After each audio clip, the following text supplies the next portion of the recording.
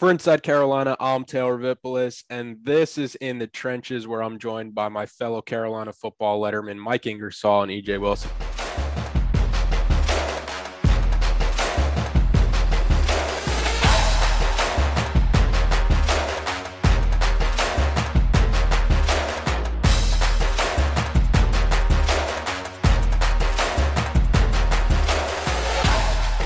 Guys, Saturday, it's hard to put it into words, but Saturday was wild. North Carolina escaped Boone with a 63-61 win over App State in a game that had a little bit of everything except for defense. EJ, I feel like you're going to be the star of this podcast, so let's get right into it. What were your thoughts? I guess I'll start off with a little bit of the positive, which isn't actually a positive. The positive is really the play that we've kind of been seeing out of Kemon Rucker. The negative of that is, why aren't we seeing more of this guy? Why isn't this guy a part of the starting lineup?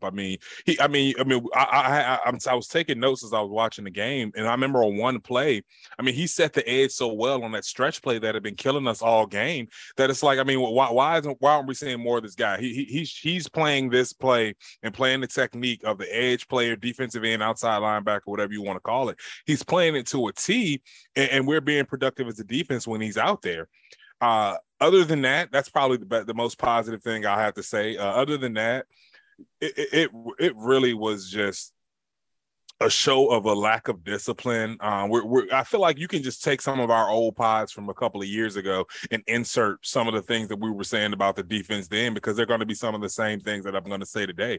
Bad angles, missed tackles, lack of physicality, lack of assignment. You got guys running free in the secondary. You have you just have the running plays that we were so excited about stopping last week, and now you see a program that really has a high caliber of talent and a team that really puts an emphasis on the run, and you see how that kind of turned out. We didn't. You won't hear me say that we were very impressive against the run today, but at the end of the day, we came out with the win. I think that we got very lucky in a lot of spots. We also shot ourselves in the foot on a lot of plays, too. The lack of discipline that we showed on a couple of third and long plays, they're back-to-back on the same drive I don't know what to say. Like I said before we came on, I'm kind of flabbergasted, and I don't really know how to be as PC and as entertaining to describe what I saw on that field yesterday, other than we lucked up and we won a game. So let's go ahead and talk about what we saw so we can move on and hopefully see a better showing against our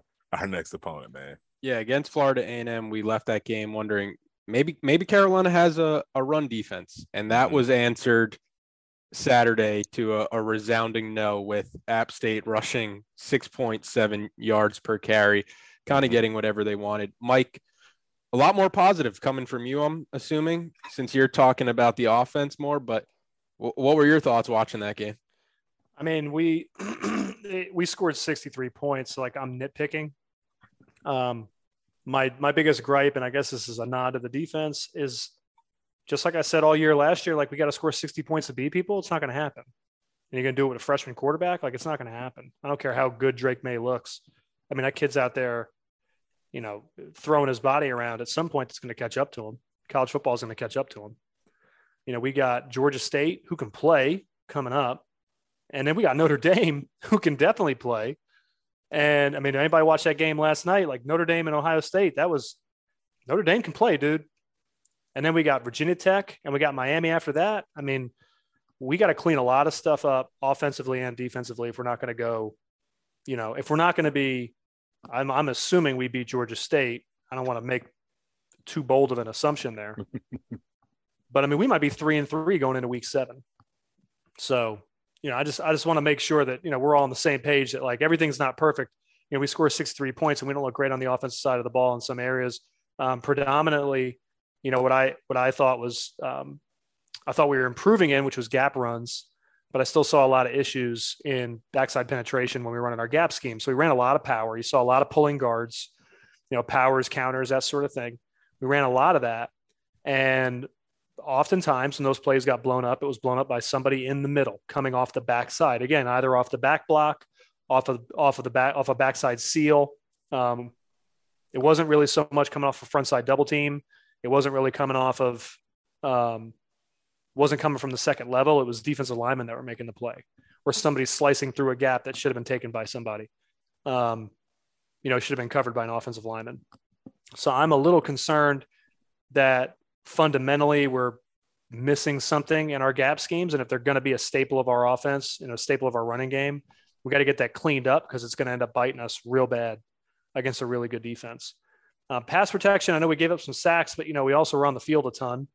A lot of that was blitz pickup. It wasn't a ton of just getting whipped in our one-on-one assignments. It was, blitz pickup. It was,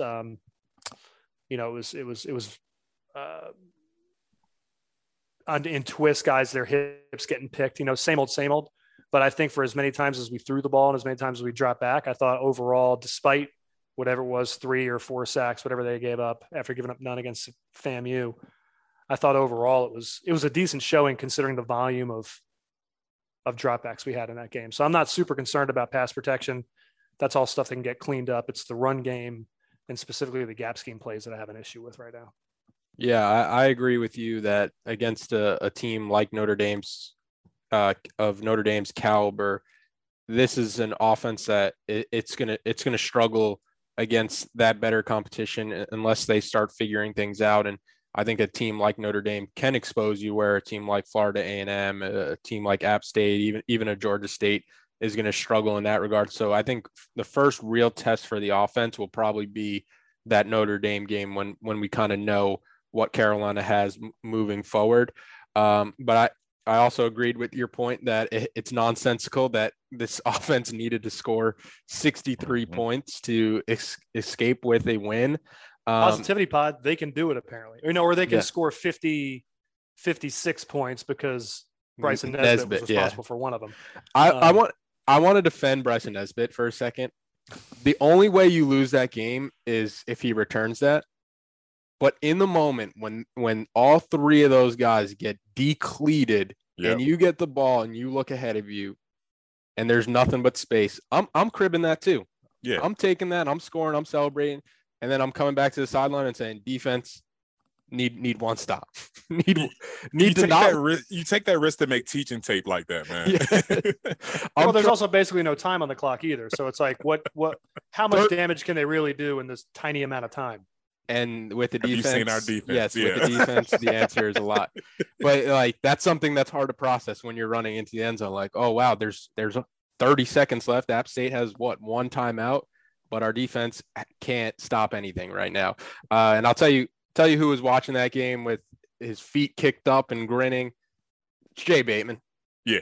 EJ. A lot of Carolina fans are stupefied after what happened in Kidd Brewer Stadium. The defense somehow worse than last year. How do you begin to describe what we're seeing on this field where Carolina's checking in right now at 100 and somewhere in the 110s when it comes to total defense? Oh, man, there are a laundry list of things. I mean, one, the penalties. Let's talk about the penalties. I mean, you want to talk about a group shooting themselves in the foot. I have a note right here. I think it was the 10th drive of the game. Going into that drive, the score was 49-35. We're playing great defense. I mean, honestly, we're coming off, I think, the first drive of the second half and the second drive of the second half defensively were probably the best 2 drives we put together all game. So we're still feeding off some of that momentum. We get them into a 3rd and long, late hit on the quarterback, give them a first down. The very next 3rd and 10, pass interference on Tony Grimes, which was questionable because, I mean, I'm a part of the group that believes that Noah Taylor did get a piece of that ball. Either way, I mean, we put ourselves in a position for that to even be called. So I think that's a bigger issue. So penalties really kind of killed us. I mean, so many pass interferences, so many mistakes that are easily avoidable. Second, the play action pass was just a thorn in our side yesterday. They had a couple of big gains on the play action pass. They saw it work. Next thing you know, their 2 touchdowns, 2 of their many touchdowns were off of play action passes. That's because that we really weren't doing anything with the run. Their offensive line knew that they were undersized. They knew that Raver Hassick, which he did yesterday, was going to be throwing their offensive line all around the field, which ended up happening. How do you neutralize a defensive line that's obviously stronger than you? You make them run side to side, and you make them be disciplined. You make their linebackers play disciplined football, and you make them do what they had to do. And that's kind of what we saw yesterday. I mean, we saw the offensive linemen, and those guys are 280 pounds, so they're taking off and they're running sideways, and our defensive line and it's making those bad steps that you take. If you take one false step, if this guy's running and taking off, then you're already reaching, you're already beat. So we're doing things to overcompensate for that. One play where I saw where they had the reverse play where Noah Taylor was running out to the sideline and he chose to go under the block. Like that's infuriating to see. That's stuff that they teach in high school that you're not supposed to do. Your job as an edge player is to set that edge. So you have to do whatever you have to do to fight over the top of the tight end. So there are just a lot of things that I see that can be fixed. But overall, I mean, when you look at the talent that we have on that defense and when we do play the run, how well we do play it, but when the quick pass is always going to be there, when the play action pass is always going to be there, when a team can just get the ball on the edge of our defense and know they're going to have success, it's really hard to have any integrity to that defense. So, I mean, I can go on and on about some of the issues that we're seeing. But I'll say the thing that's most frustrating for me is that we're still seeing that we've seen through now 2 defensive coordinators, we've seen through 2 coaching staffs, is our inability to tackle consistently. You think about early on in the game where Cam Kelly makes an unbelievable play. He has his assignment. He goes out to make the tackle, but just doesn't finish. Next thing you know, the tight end doesn't touch the ground. He's running for another 15 to 20 yards. Like when I tell you that all the bad luck in the world happened to us yesterday, when you say that we escaped with the win, we really did escape with the win. If we play that game 5 more times, I'm not sure we win any more of them if the situation is exactly like it was yesterday. So I do think that Coach Bateman's probably somewhere right now just with a little twinkle in his eye saying that, hey guys, it wasn't necessarily the X's and O's that were the problem, because Coach Chizik has definitely come in and he's definitely simplified things for these guys. And I'll say another thing that really bothered me is that I noticed early on in the game, something that initially bothered me early on in the game when they were adjusting and shifting the line, shifting their personnel, maybe taking that bunch that they had moving into the other side of the line of scrimmage. We weren't adjusting as well, and they always were getting chunk yards on those plays, 7, 8, 10 yards. But one thing that we didn't see last year that we are seeing now is these adjustments that are being made on the fly, the adjustments that are being made at halftime. Like I said, it's just I don't think the X's and O's are the problem. I think that we just are making some mental mistakes. We're making some discipline mistakes that no coaching staff or no amount of film study is going to fix that. You just have to want to fix that. So, and I think that's what's the most discouraging of all. If these guys if they were out here playing their hearts out, playing disciplined football, and they were just in bad position schematically, I think it'll be a little bit more encouraging to think that some of this could be changed. But I just feel like we've been talking about the same thing for this defense for so long. I mean, I actually got PTSD when Mike said that the offense has to score 60 points, because this is the 3rd season in a row that we said that. So it's just more of the same, but this time it's a little bit worse because, I mean, the talent that we have out there, there's no reason why we shouldn't be, why our defense, I expected them to be a dominant unit, but right now they don't even look serviceable. And I hate to be that harsh, but I mean, it is what it is. Positivity pod. Exactly. LOL. That's as positive as I can make it. I do want to make this point, and I said this last year. I noticed it about Des Evans, and I saw it again yesterday. That kid, whether he's making plays or not, I don't know that in terms of what's going on in film study and what's the day after the game, whether he's getting chewed for missed assignments and whatnot. But what I do know is that he's got something he can't teach, and that's effort. Mm-hmm. Des Evans plays really hard. Mm-hmm. He's chasing down plays. He's trying to stand guys up and stalemate them at the line of scrimmage. He's trying to do the right thing. I mean, I don't see Des Evans taking plays off. Like I want to go ahead and give him some credit to the extent any of this messaging gets back to any players, Oh yeah. EJ, to Vip, we hear the stuff in the locker room. I want people to know that I think Des Evans plays really, really hard, and that's something that should be emulated by the rest of that team. And I think it is. I mean, you got guys like Kamon Rucker play real hard. I think Noah Taylor plays really hard too. I mean, whether he's making mistakes or not, I don't think it's an effort issue, which is something you can't teach across the board. But one guy that definitely, Kamon Rucker always stands out to me, but one guy that continues to stand out from last season and into this season, and particularly yesterday, is Des Evans. I saw him chase a play down from the opposite side of the field to the other sideline and make the tackle. It might have actually been that play the tight end broke, where he broke the tackle. Mm-hmm. It may have been that play.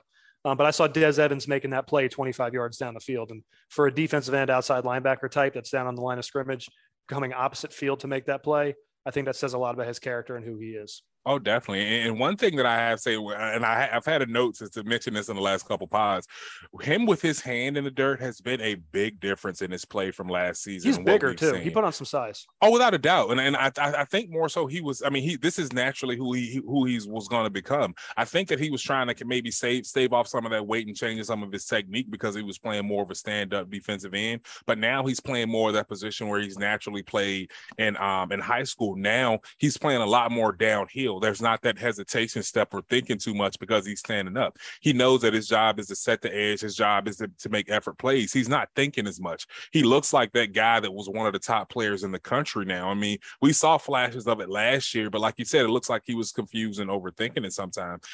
And now it definitely seems like he's starting to put it together. So, I mean, I do think that he's going to be one of the leaders on that defense. And honestly, like you said, I think with him and Kimon Rucker on the edges, with Noah Taylor coming in on some pass rush situations, I do think that could be an answer to some of the issues that we're having out on the edge, because those guys are really can be bookends for us. But definitely hats off to Dez and how he's kind of taken his game and his physical stature and improved it to be a better player this year. Yeah, for the Carolina defense, it was 16 missed tackles, 3 from Cedric Gray, 3 from Cam Kelly, 2 for Jahvaree Ritzie, 2 for Gio Biggers. Somebody like Ra Dilworth comes in, doesn't make a tackle, but misses the tackle on App State's first touchdown. So a lot to be cleaned up from the Carolina defensive perspective. Ra made some plays on special teams, though. Should give him that. Yeah. Give him that. But from an offensive perspective, what is it? About 70% of offense in football is hoping to figure out that you have a quarterback. It seems like North Carolina has a quarterback in Drake Maye. Mike, he plays really well against Florida A&M, but in his first road start, he goes into a hostile environment and he delivers again, completes 68.6% of his passes, 352 passing yards, 5 total touchdowns. Carries the team to a win when all hope looked dead and gone pretty early in that game. How do you begin to put into words what we're seeing from Maye? I mean, I said yesterday in a private text message to somebody that Carolina should self-impose a death penalty and Drake Maye should transfer.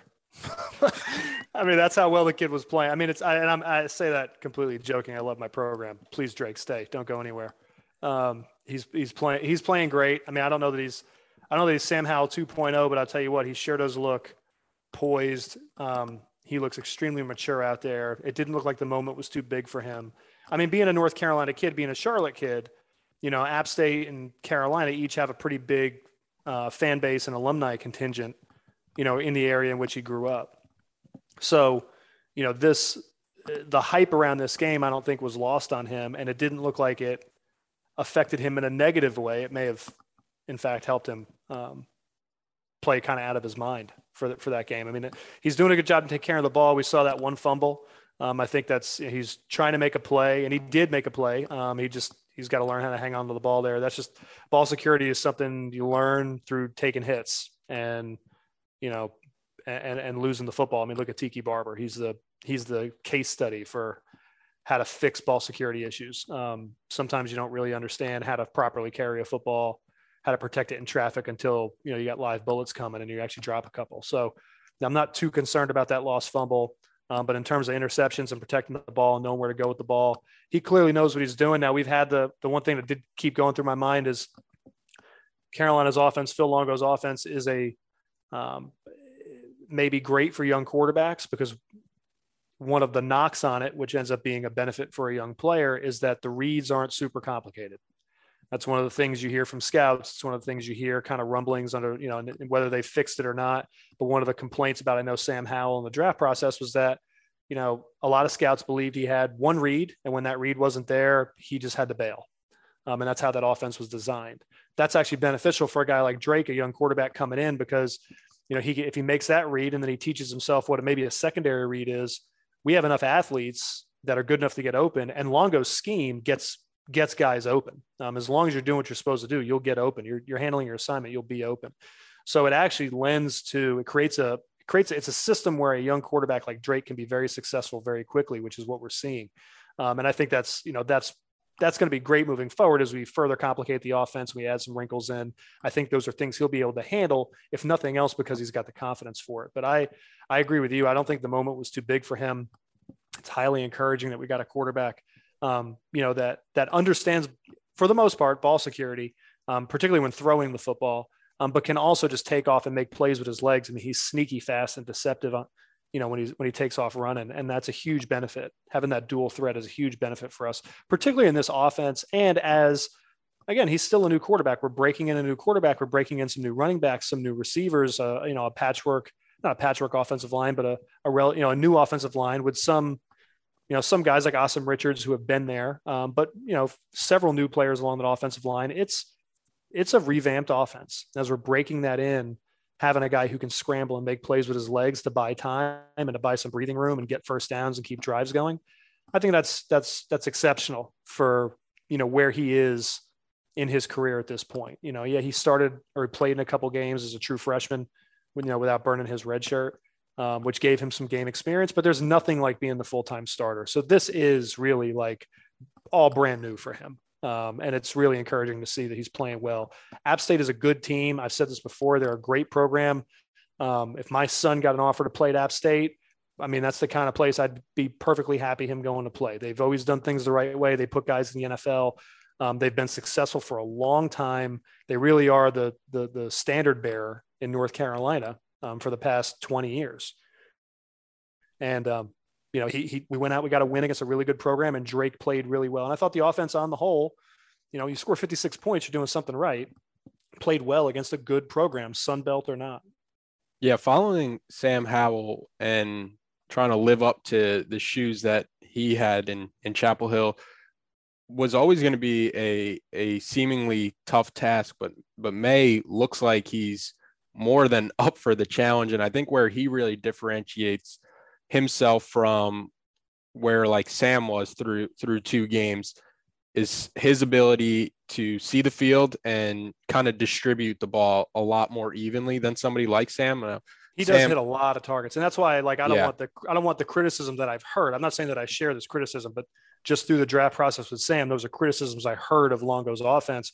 I think you're exactly right. The ball distribution would not make you believe that there's one single read, and when that read's not there, you bail. Like, it looks like, Drake knows where his reads are, and he's getting the ball to different places, particularly tight ends, which is something we talked about last week.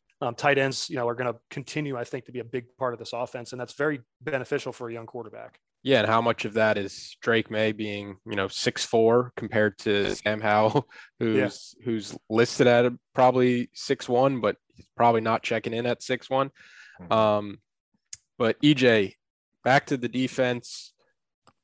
I want to, with how bad they started and how bad they finished, lost in the game was the UNC defense that held App scoreless for their final 2 possessions of the first half, and then shut out the Mountaineers in the third quarter. Mm-hmm. It's incredible how it really was a tale of like quarters. It was the first quarter and the fourth quarter for both the offense and the defense, right? And then the very middle of the game was a totally different football game. App went about 31 minutes without scoring. Were there any redeeming qualities that you saw during that stretch that you thought, hey, maybe the defense can build on this?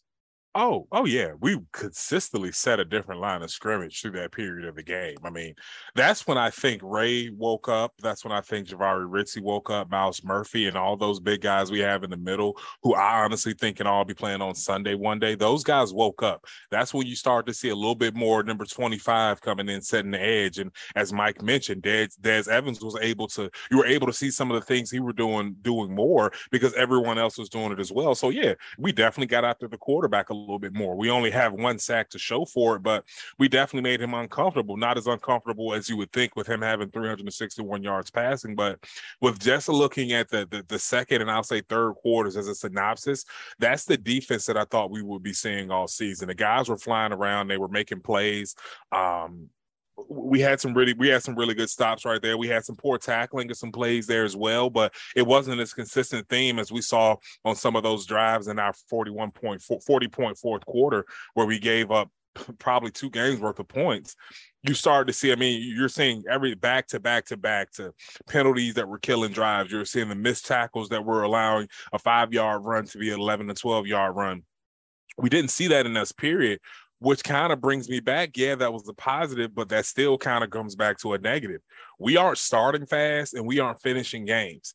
Against the App State, and this is no disrespect to App State. I think everyone, all 3 of us, have a great deal of respect for App State. One, for their reputation, as Mike said. I mean, that's a place where you want your kids to go because you know they're going to get a great education. You know they're going to play in a great football program, and if they're able, they're going to get a shot at the next level. So I'm not disparaging these guys' talent or anything else like that, but there's a reason why they're not a part of the ACC. And when you're playing against a school like a Notre Dame, when you have to play against an NC State, I mean, even a Duke, a Wake Forest, I mean, Pitt, all these teams that we're seeing in Miami, all these teams that are ranked that we have to see in the ACC, not starting fast and not finishing games it's not going to be 61-63.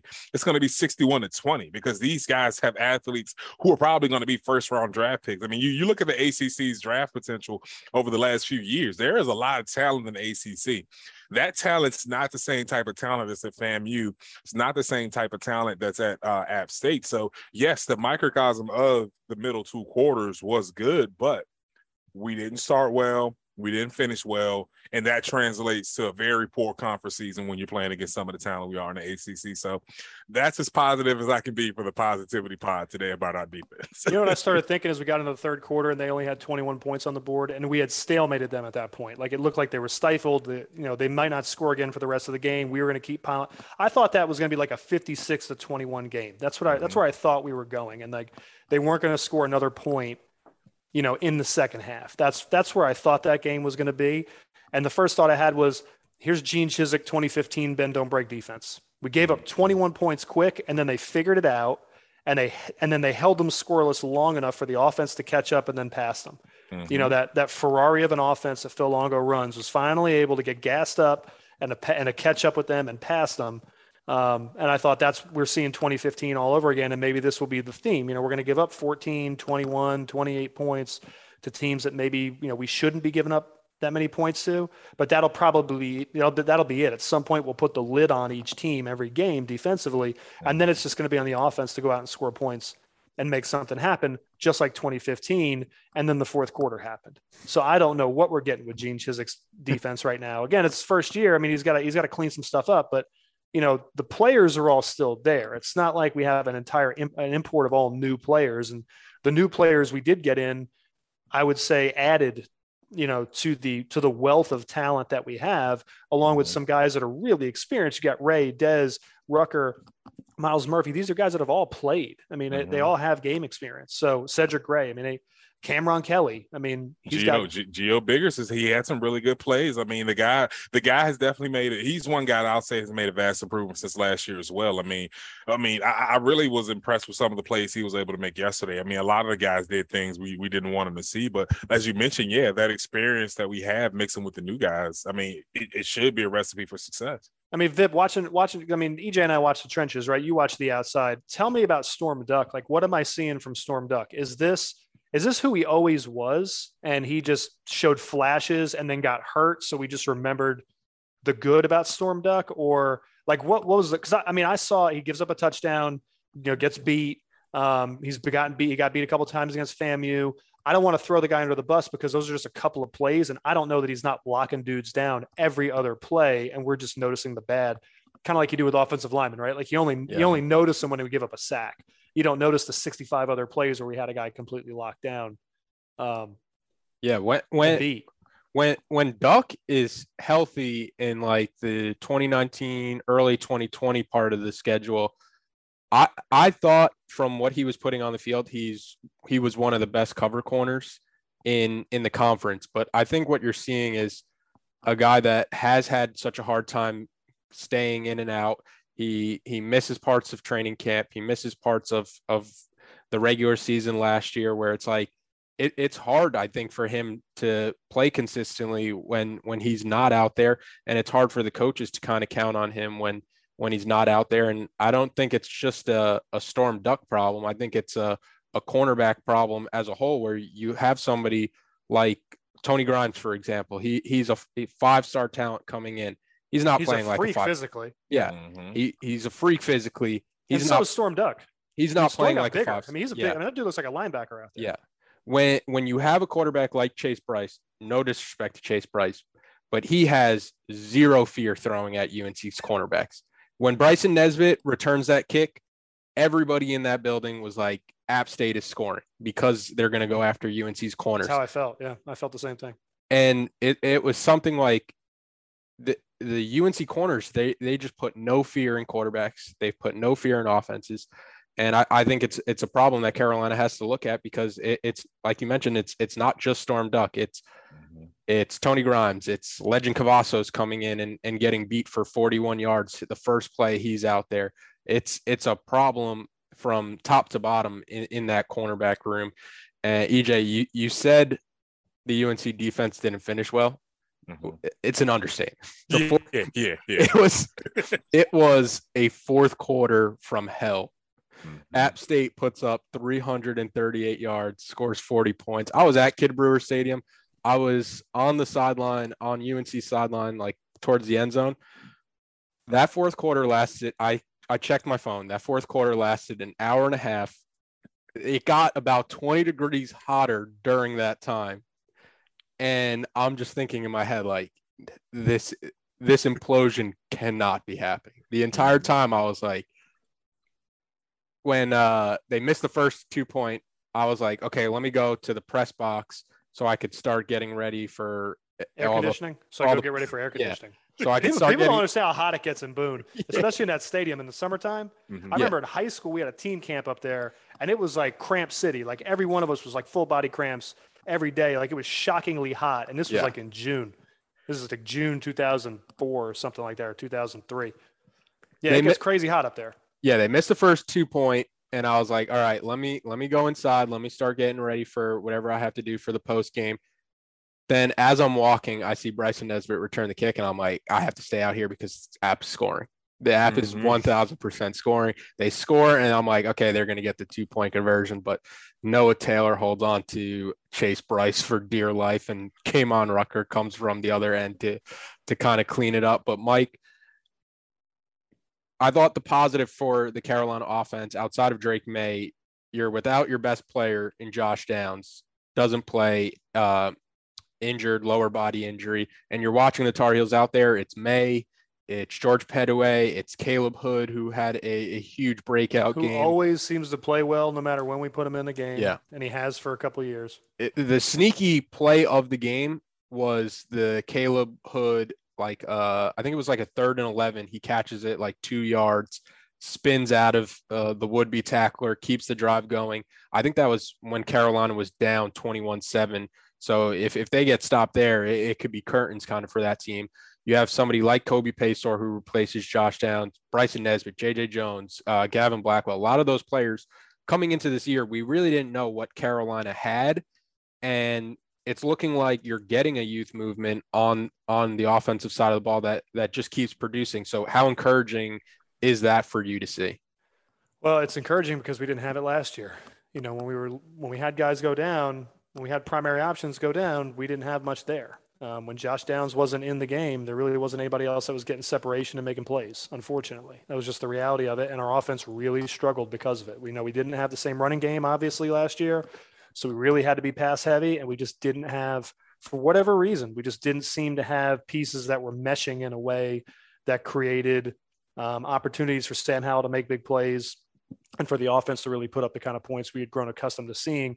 I think we now have that. We have multiple options. You know, an injury here, an injury there may not be the death knell for the offense that week. Versus last year, Josh Downs goes down. Shut it down. It's curtains for, like you said, it's curtains for that offense for that week. Just shut it down. You know, it's going to have to be a defensive slugfest, which, you know, history tells us You don't want that.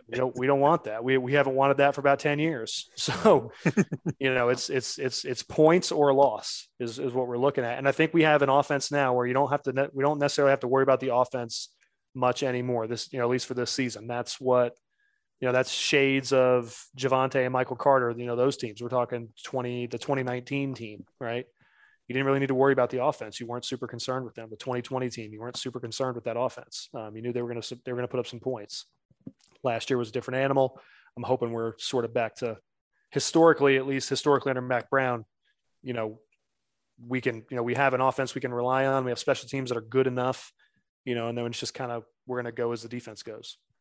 Yeah. The three players from that group that I made a note to make sure that I shout out was, it was Kobe Paysour, who enters the game replacing Josh Downs, 1 catch in his career for 7 yards going into the game. He's Carolina's leading receiver, 8 receptions for 92 yards. Caleb Hood, I mentioned, and you mentioned, Mike, he's a guy that when he's healthy and out there, he's a guy that always kind of produces, and somebody that he knows some Hampton's coming, Petaway's coming, and Hood is looking like a guy that can compete and go toe-to-toe with those guys, 4 carries in the backfield. And then somebody like DJ Jones, who all the running backs I just mentioned, it's kind of clear that those are going to be the guys from a backfield running perspective. But he comes in, when Carolina was struggling to move the ball late, it was because of the running backs in pass protection. You look at Pro Football Focus's grades from, I think it was Petaway and Caleb Hood, their pass blocking grades, they're not good. Borderline non-existent. And you have somebody like DJ Jones who you can put back in there. The one play that I'm thinking about, Drake May knows a free rusher's coming, and he basically just knows where DJ Jones is going to be downfield. DJ Jones catches it, puts Carolina up 56-49. Carolina doesn't trail from that point, even though did we have 2 touchdowns on 2 cover 0 all-out blitzes from them? Yeah, that was cover 0. Yeah. So we burned App State twice on cover 0, which if you're always gonna have somebody free or somebody's free on cover 0 when defenses run it. And if you can exploit that, now we've exploited it twice. That's the kind of thing that you keep putting that stuff on film, you'll stop seeing it. There's a reason they were putting it on film, is because last year some teams ran cover 0 against us and just crushed us. I mean, they were just running the old school LSU cover 0 all out. Like, teams just saw it. They put it on film. Every week it was working against us. We just kept seeing it. Sam was getting crushed. Our offensive line was getting crushed. Our offensive line is doing a good job of picking up their assignments and leaving just the 1 or 2 free rushers that are there by design. There's always going to be a free rusher by design in a cover 0. You just don't have the bodies to pick everybody up. But if you can exploit it the way that we did, and I think it was at least for 1 touchdown, it might have been for 2 touchdowns yesterday. Yeah, I know for a fact they'll cut that stuff out real quick. Yeah, they hit Bryson Nesbitt on one. I don't know if it went for a touchdown, but I think that kind of does speak to Drake May, one, to be able to identify when you're going to get a cover 0 look and you're going to have a free rusher, and 2, it's tough to stand in that pocket knowing that you're about to take a hit. I think you kind of saw that the first App State 2-point conversion, where Chase Bryce knows defenders are coming and he rushes the throw. And it's the only reason we're not sitting here talking about a loss probably at this point was that small difference between having a quarterback like Drake May and then having a quarterback like Chase Bryce. But Mike, if there is a question mark on that unit still, it's probably the offensive line that'll be challenged when UNC gets to Notre Dame and it gets to the better defenses in conference play. They gave up 2 sacks, 5 hurries, and 8 pressures, according to Pro Football Focus, but that came exclusively from Spencer Rowland and Ed Montelis. Then UNC rushes for 6 yards per carry, a lot of big plays in the running game. George Petaway had a big shot. Caleb Hood had like a 71-yard rush. Yeah. As our resident O-line expert, how would you break down the offensive line play? From a pass protection standpoint, our tackles are good and our center is real good. Like, they're playing much better. Austin Richards is playing night and day from what he was playing last year. Roland's a kid from Harvard playing right tackle. Yeah. pass protection, he looks pretty good for the most part, despite what you just read off. On the whole, he's playing pretty good. He's a good right tackle for us. And our center, the kid from Miami, kid can play. He made a couple of mistakes yesterday on the snap. But in terms of actual physical ability, I think all three of those guys are playing really well. And we know that Ed Monolith can play. Like we know that. But my concern last year with our offensive line was interior pressure. That's the quickest way to the quarterback is through the defensive tackles and the guards. It's the shortest distance. And that's where Sam was getting the bulk of his pressure last year. They were running basic twists inside. We were getting beat on that stuff. We are passing that stuff off a whole lot better. And I actually watched that specifically yesterday. I saw us pass off a couple of twists for big gainers, that it looked like we were about to get beat. And I saw the guards recover really well on some of those twists inside, and actually shut that stuff down pretty well. So if we're looking for positives, I think in pass protection, our pass protection is so much better than it was last year. It's not perfect, obviously. I mean, you don't give up sacks, you don't give up hurries, you don't give up hits if you're doing things perfectly. But like I said, if you're talking, what would you say? You said we had 5 hits, 8 pressures, 3 sacks. So that's 13. That's 15 times Drake May was contacted or nearly contacted in the pass game. And we threw the ball 40 times. Yeah. Okay. So 25 times it all worked out. You start cutting that down every single week and you get it down to, very few hurries, very few pressures. Sacks are not people, unless you're getting up 6 or 7 sacks. 6 or 7 sacks says you got a real problem. 1 to 2 sacks in a game is not indicative of an offensive line issue. What you really need to look for is pressures and hurries. And hits. That's really what you need to pay attention to know if your offensive line's having a hard time in pass protection. We have improved in that area. 8 hurries, 5 hits. So 13 total dropbacks, resulting in some sort of disruption in the backfield with the quarterback because of the offensive line. That is less than we were getting most games last year. Yeah. That doesn't sound great, but that's an improvement. And we're talking 2 games in. The biggest jumps you make as an individual player, we talked about this last week, we've talked about it for years on this podcast, is between games 1 and 2. And then there's also a smaller but incremental jump between weeks 2 and 3. And right around week 4, week 5, you know who you're going to be as a player that season. You've basically worked out the early season kinks. You've gotten accustomed to game speed, and the skills and the fundamentals that you have, they are now being implemented at full speed. So by week 4, we'll know the offensive line that we really have. I will say that, FAMU was a test. I think we played well against them, but App was the real test. I'm excited to see what the jump is between this App game and Georgia State. And then I would still say that I think Georgia State isn't going to be the test that we need it to be early in the season. There might still be improvement happening between Georgia State and Notre Dame, and then Notre Dame to Miami. So we might have a little bit of a lag here just because of the slightly easier schedule that we're running early here in the season. Like, we're not opening up with an LSU, in Atlanta, or South Carolina in Charlotte, or a big, or Georgia down in Atlanta. We're not opening up with a big marquee game against a huge Power 5 opponent who's equally as skilled, if not more, than we are up front.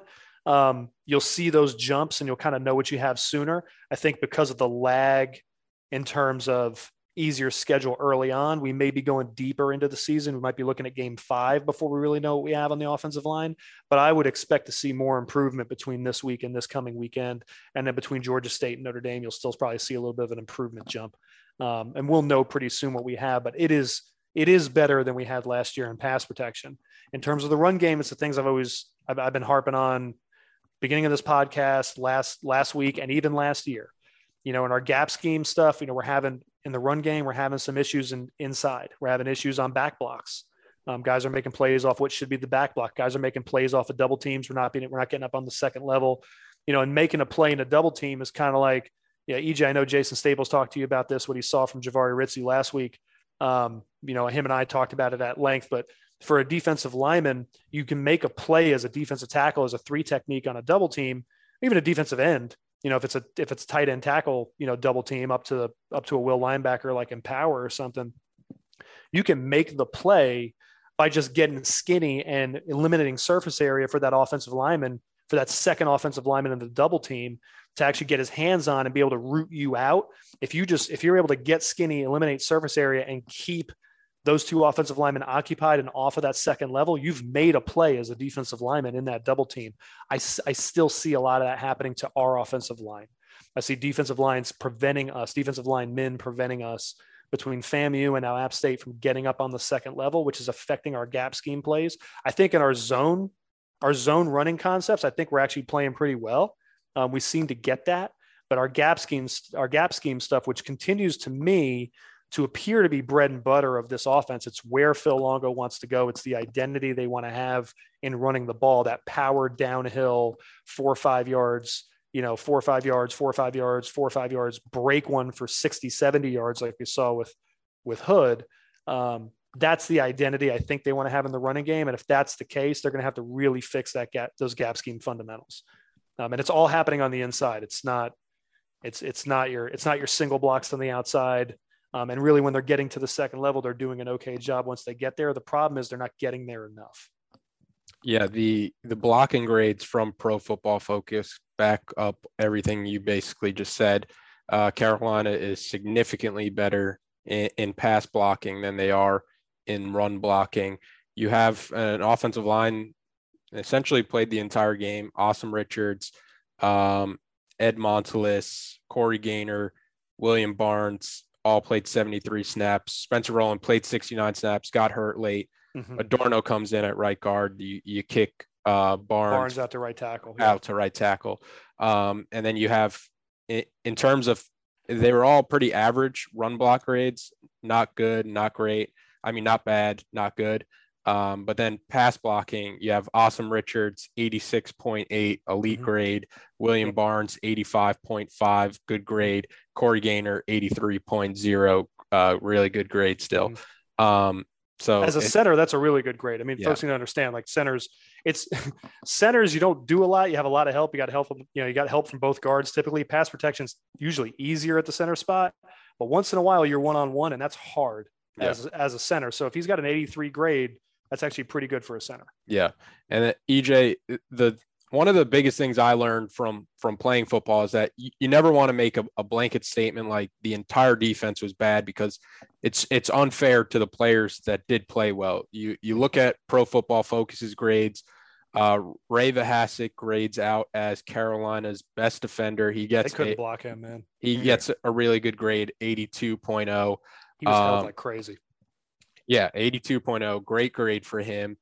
Noah Taylor has his moments, plays with a high motor, came on Rutgers motor on his sack and on the second 2-point play, tracking it down. I don't know. I mean, he does everything right. He needs to be on the field more. He needs to be a starter. Yeah, and I really don't like to be the person who's like, you have to play football to kind of understand what's going on, because I think there's a ton of people who didn't play football that can see the game in ways that, some people don't. But the Carolina fans who are like, we need to play Ray Vahasek less to play some of these young guys. No. Ray Vahasek is the best defender on this Carolina team right now. It has been, I think, since Chaz left. And that's, if you want to talk about a bold blanket statement, Ray Vahasek is the heart and soul of our defense. There's a reason why I refer to him as Ray Vahasek. The guy, I mean, and I'll take it even a step further. I mean, I follow the guy on Instagram, and you never see him post anything about himself, but as soon as something happens for his teammates, it is all over his social media. So, I mean, and that's one, like, that right there kind of tells you who this guy is. That guy's not out there.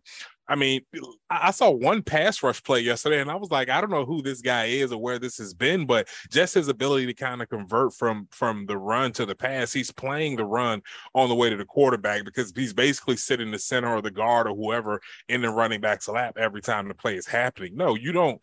You don't put the other guys on the field in place of him. You put the other guys on the field with him, because he's going to take up 2, sometimes 3 blockers, and that allows those athletic guys to just run around and play football. He's making the defense so much easier for everyone else that if he wasn't on the field, I don't think we win that game yesterday, because a lot of those plays that could have been long gainers, maybe he didn't make the tackle, but he stopped a 5-yard play from becoming a 15-yard play down the middle of the field. So I do think that with the line play, like Mike kind of alluded to earlier, I mean, unless you really have been around the game, and I won't even say play, I'll say been around the game to appreciate some of the kind of the B-roll it'd be a B-level player or B-level actor to anyone outside of the game. But if you really watch the game, you know that the offensive linemen and the defensive linemen are kind of what make the offense and the defense go. So some of these things you're not seeing the Cedric Gray and Power Echols get to run around and use their athleticism the way they do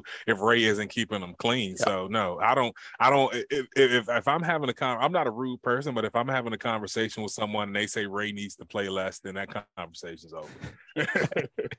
Yeah. This is a Haskins America now, boy. The Carolina defense is waking up today looking for a lot of answers, and I can promise you the one answer isn't going to be play Ray Vohasek less. Not at all. Not at all. Not unless you want to double up that 60 when we play Notre Dame. And this question's for is Ray a 60-year senior now? He's got to be. So he's one of the few guys I've seen. There's a lot of 60-year players you see around the country, and I don't see them increasing their draft stock. Through 2 games, Ray has increased his draft stock, which I think was decently high considering where he came from, right? Yeah. The fact that he had draft stock in the first place, given that, he was a relatively unknown guy, completely unknown guy when he first took the field a couple of years ago. He's using his 6th year to actually increase his draft stock and make himself some money. I hope he keeps it up because, this is where like someone who's taking advantage of having a Chacos year, shout out to Chacos year in college, like really taking advantage of it and making himself potentially a pretty special future, at least in the short term. Yeah, he's listed as a grad student, and this is already his 4th year at Carolina after he's gonna be a professor by the time the season's over. After transferring in. Listed as Professor Vohasek. But this is the last question, and it's for both of you. Mike, you could answer it first, but Mack Brown always talks about how it's easier to get coached harder when you win a game because the mood in the Kenan Football Center, it's a lot more positive and you can be a lot more tougher. You can be more tough on these players. Is that something you noticed from your playing days, that it was easier to be coached harder when you won and you were feeling better? Yeah. I mean, in a general sense, sure. I mean, me personally, like I'm a thrill of victory, agony of defeat. I'm an agony of defeat guy. Like I consider winning, like that's what you're supposed to do. I never got too excited about winning. It's when we lost that I really, losing was far worse to me than winning was joyful to me, if that makes any sense. So being coach, I expected criticism and wanted criticism no matter what, me personally. But I will say that when you win, you're watching the film knowing this ultimately ends in something good. Even if you do a couple bad things on film, it doesn't affect the outcome of the win in the end. Whereas in a loss, it's like, well, did I cause it? Like, was this the thing that did it? Or was this the thing that contributed to the slide that ultimately did it? So you're constantly questioning yourself watching that film, after a loss. So there is some truth to that. I think it's, the mood is better. I mean, just psychologically, of course, he's right. It's easier to take harder coaching after a win. I think the difference is, do you want the harder coaching all the time, win or loss? And I don't know what this team's makeup is, but I will say that, they offensively, they grinded out a 2-point win and they had to score 63 points to do it. I mean, both teams covered the over by themselves. They could have shut the other team out and still covered the over in the fourth quarter.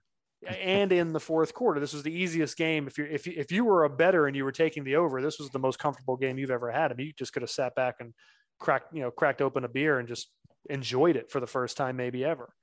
The offense grinded out a hard win. Like you literally had to score over 60 points to win this game, and they figured out a way to do it.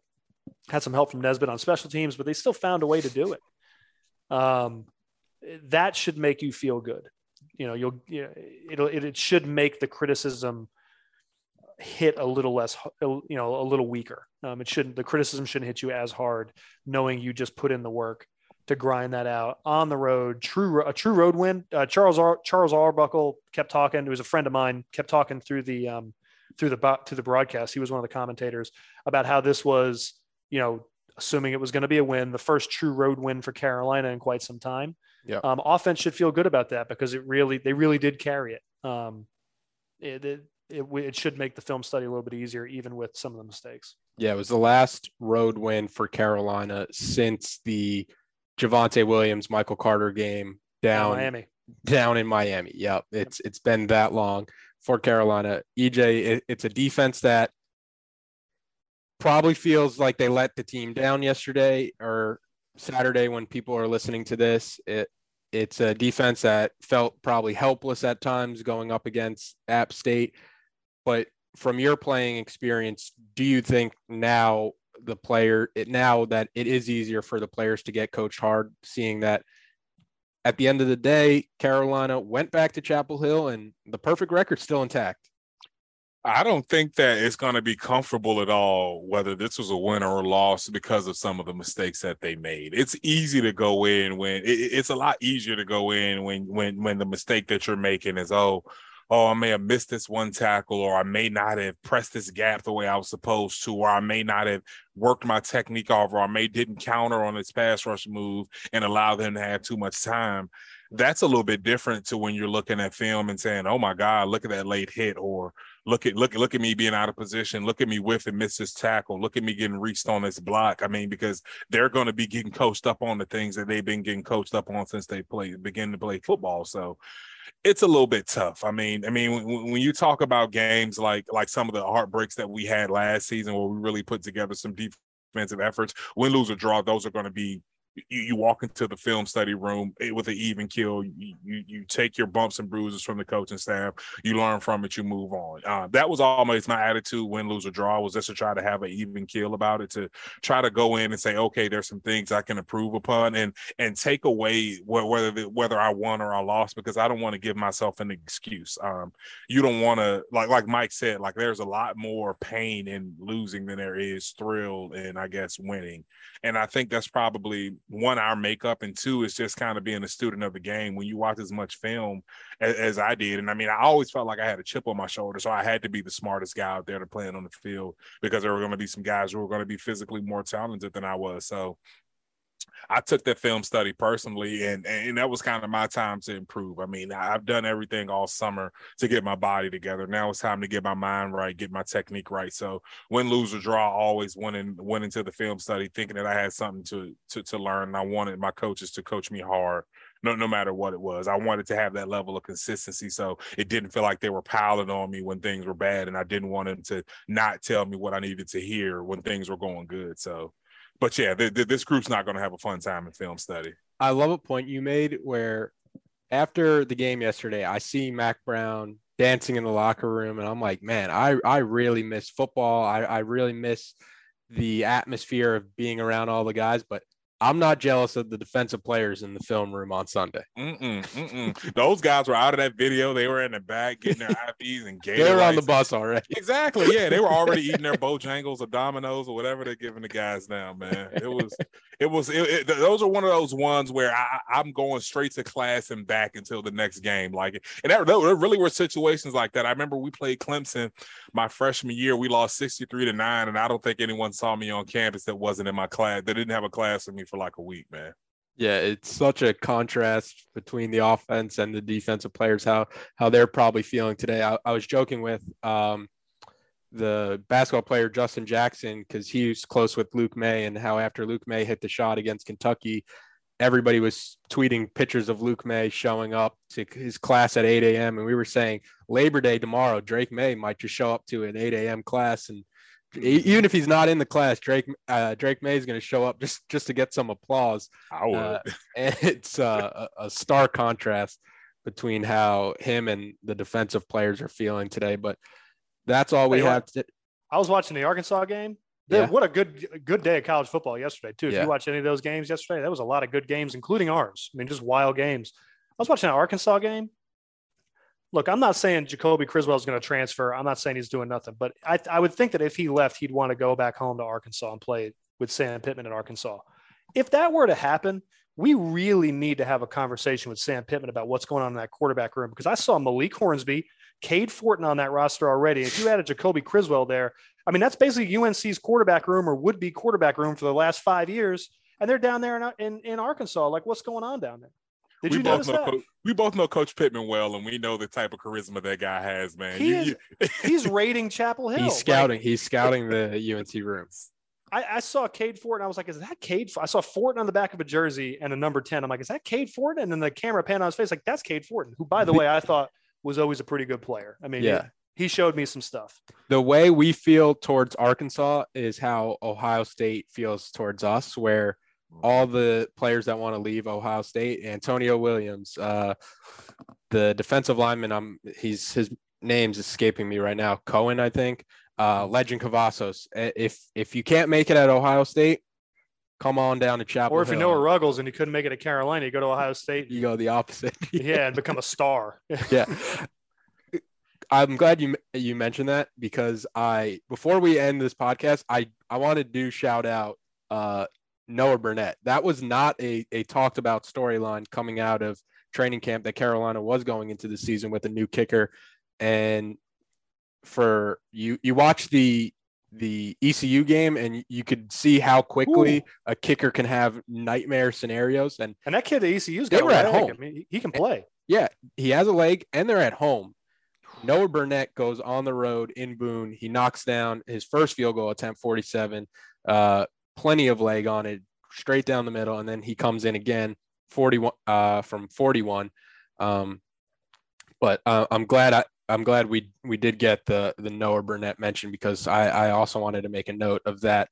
But that's all we have for this week. Saturday, Carolina plays Georgia State in Atlanta. It's a 12 p.m. game on ESPNU. It's the second of back-to-back road games against the Sun Belt. Carolina looking to clinch their share. Sun Belt. Yeah. Clinch their share of the regular season Sun Belt title. Guys, it was a pleasure today, and appreciate everybody for tuning in and listening. For sure. Yep. Good to see you guys.